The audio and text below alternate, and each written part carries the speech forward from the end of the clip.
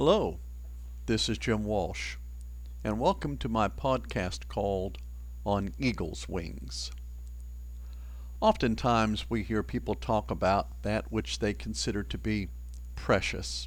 It's a common phrase used by people to talk about something they've seen, something they've experienced, and an emotional feeling they have. So maybe it's hearing a baby gurgle and laugh, and they say, "Oh, isn't he or she precious?" Other times they think about it from a standpoint of value. So maybe we talk about a piece of jewelry or an heirloom. We consider that to be precious. With respect to God, He also has some things that He tells us are precious. And so I want to think about that today. I want to think about 6 things that are precious to the Lord. And the first thing that's precious to the Lord is His Word, that we value His Word as He does. David said in the Psalms 139 verses 17 and 18, "How precious also are thy thoughts unto me, O God! How great is the sum of them! If I should count them, they are more in number than the sand.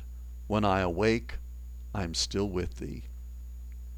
David thought about God's Word and how incredible it is, how great God's Word is, and that's part of what he says here, how great is the sum of them. To think about all that God has revealed, and yet in thinking about all that God has revealed, He hasn't revealed everything. There are many things that God has not revealed unto us. It's not because He's trying to hide something, but simply because we have everything we need to know how to live, to please Him, to understand Him, to secure for ourselves through Him a place in eternity. Peter tells us that God's Word gives us life. 1 Peter chapter 1 verse 23, being born again, not of corruptible seed, but of incorruptible, by the word of God, which liveth and abideth forever. How powerful is God's Word? It gives life. But a second thing that God considers to be precious is wisdom. The writer of Proverbs in Proverbs chapter 3, beginning in verse 13, said, "Happy is the man that findeth wisdom, and the man that getteth understanding. For the merchandise of it is better than the merchandise of silver, and the gain thereof than fine gold.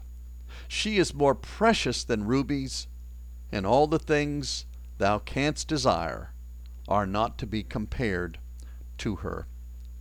God said that we can think of wisdom as a marvelous woman, as a precious woman, someone to be, in this regard, in a good way, desired. But what God is also telling us in thinking about His Word, it's not enough to have God's Word if you don't know how to use it. Paul talks about the Word of God in Ephesians chapter 6 as a sword. The Hebrew writer also speaks about God's Word as a sword. You know, there are many incredible looking swords. Artisans have made swords that just astound us in their intricacy and in their look. But what good is a sword in battle if it stays in its sheath? It's useless. Looking at it won't help you to defeat the enemy. Learning how to wield it will. And it is only by God's counsel that I can know what to do to keep myself out of harm's way.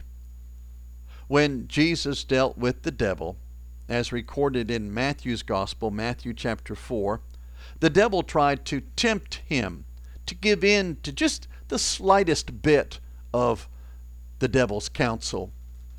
But Jesus answered in Matthew chapter 4 verse 4 and said, "It is written, man shall not live by bread alone, but by every word that proceedeth out of the mouth of God." We need to know what God's Word says. We need to understand God's Word.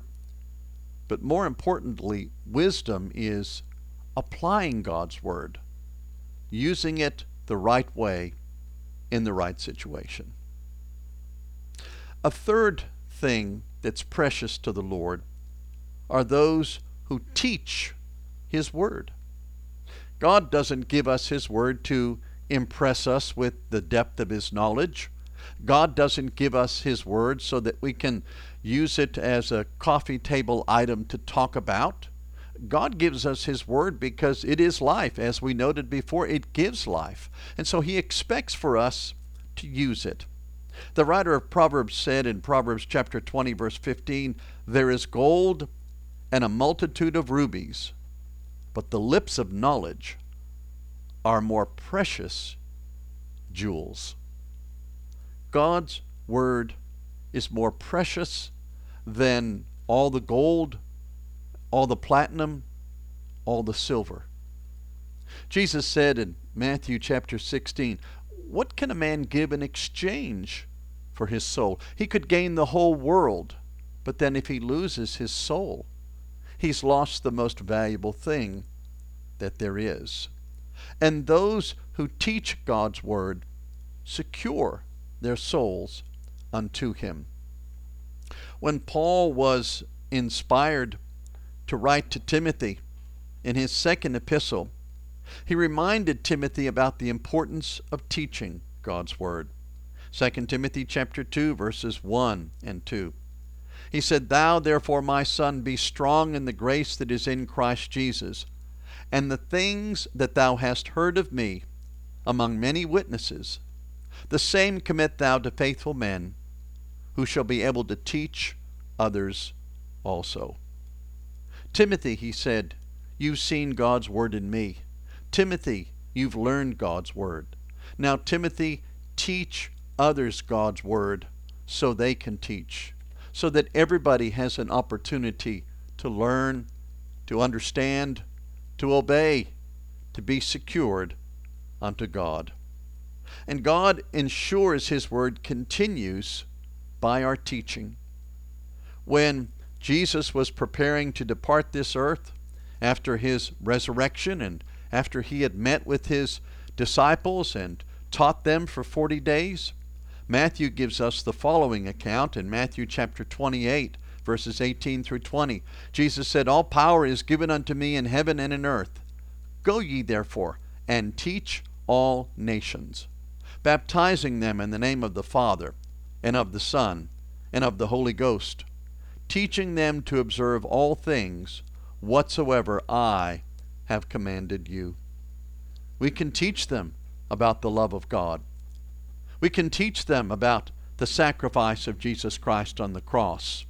We can teach them that Jesus dying on the cross was not the end, because He was buried, on the third day resurrected. He's now ascended into heaven, where He's seated on the right hand of the Father above, where He is King of kings and Lord of lords, where He rules now, where He took His blood and brought it into the holiest of holies in heaven and placed it on the mercy seat so that we could be redeemed from our sins, brought into a relationship with the Heavenly Father through His Son in obedience to the gospel, that we can see His Word and we can know His Word, that we can understand His Word, and that we can live His Word, and then teach it to others, that they can have the same blessing that we have, the same privilege to be known as the children of God.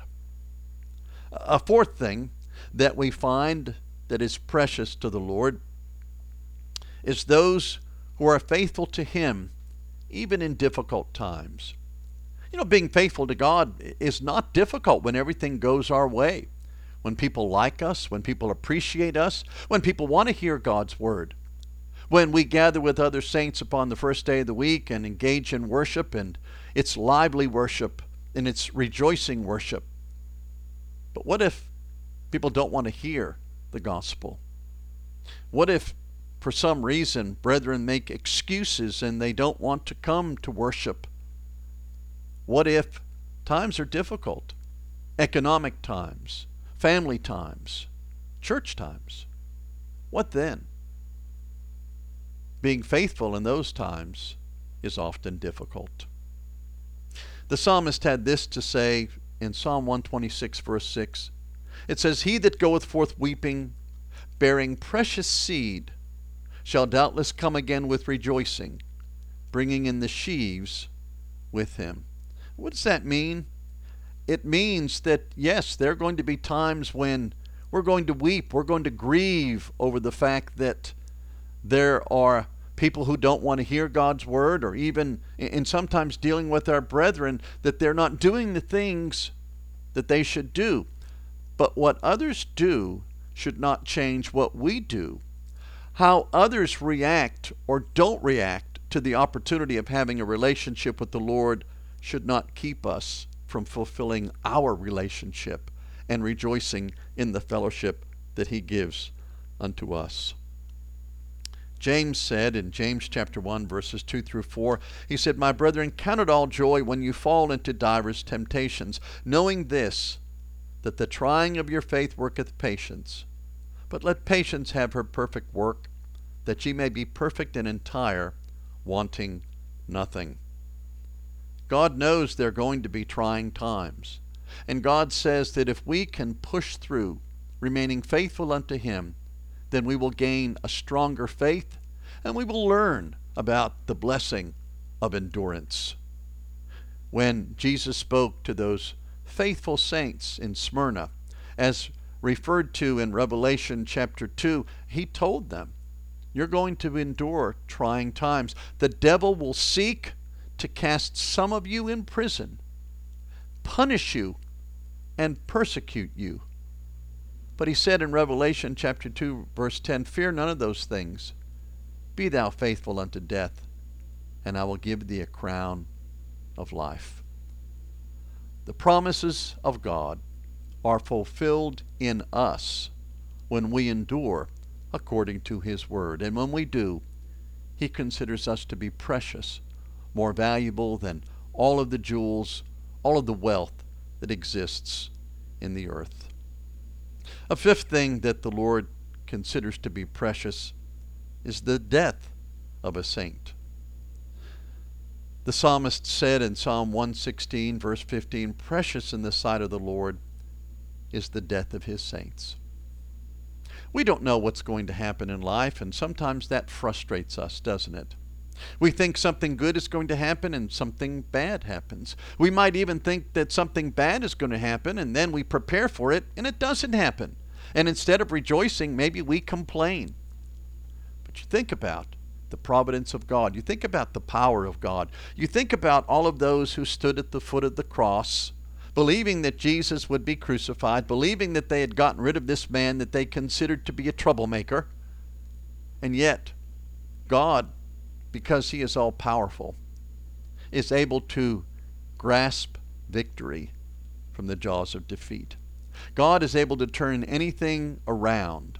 And even in dealing with the life and the death of a saint, God can say, we can rejoice. We can rejoice in the faithful, that they've made it faithfully unto the end. And like those that Jesus spoke to in Revelation chapter 2, verse 10, we can recognize that living faithfully and dying faithfully guarantees us a crown of life. It guarantees that we have been faithful unto the Lord in doing His will. We provide an example unto others. We think about those of the first century. Maybe we think about someone like a Stephen in Acts chapter 7, who was stoned for preaching the gospel. Or maybe we think about a James, as in Acts chapter 12, who was killed simply to appease the Jewish leaders.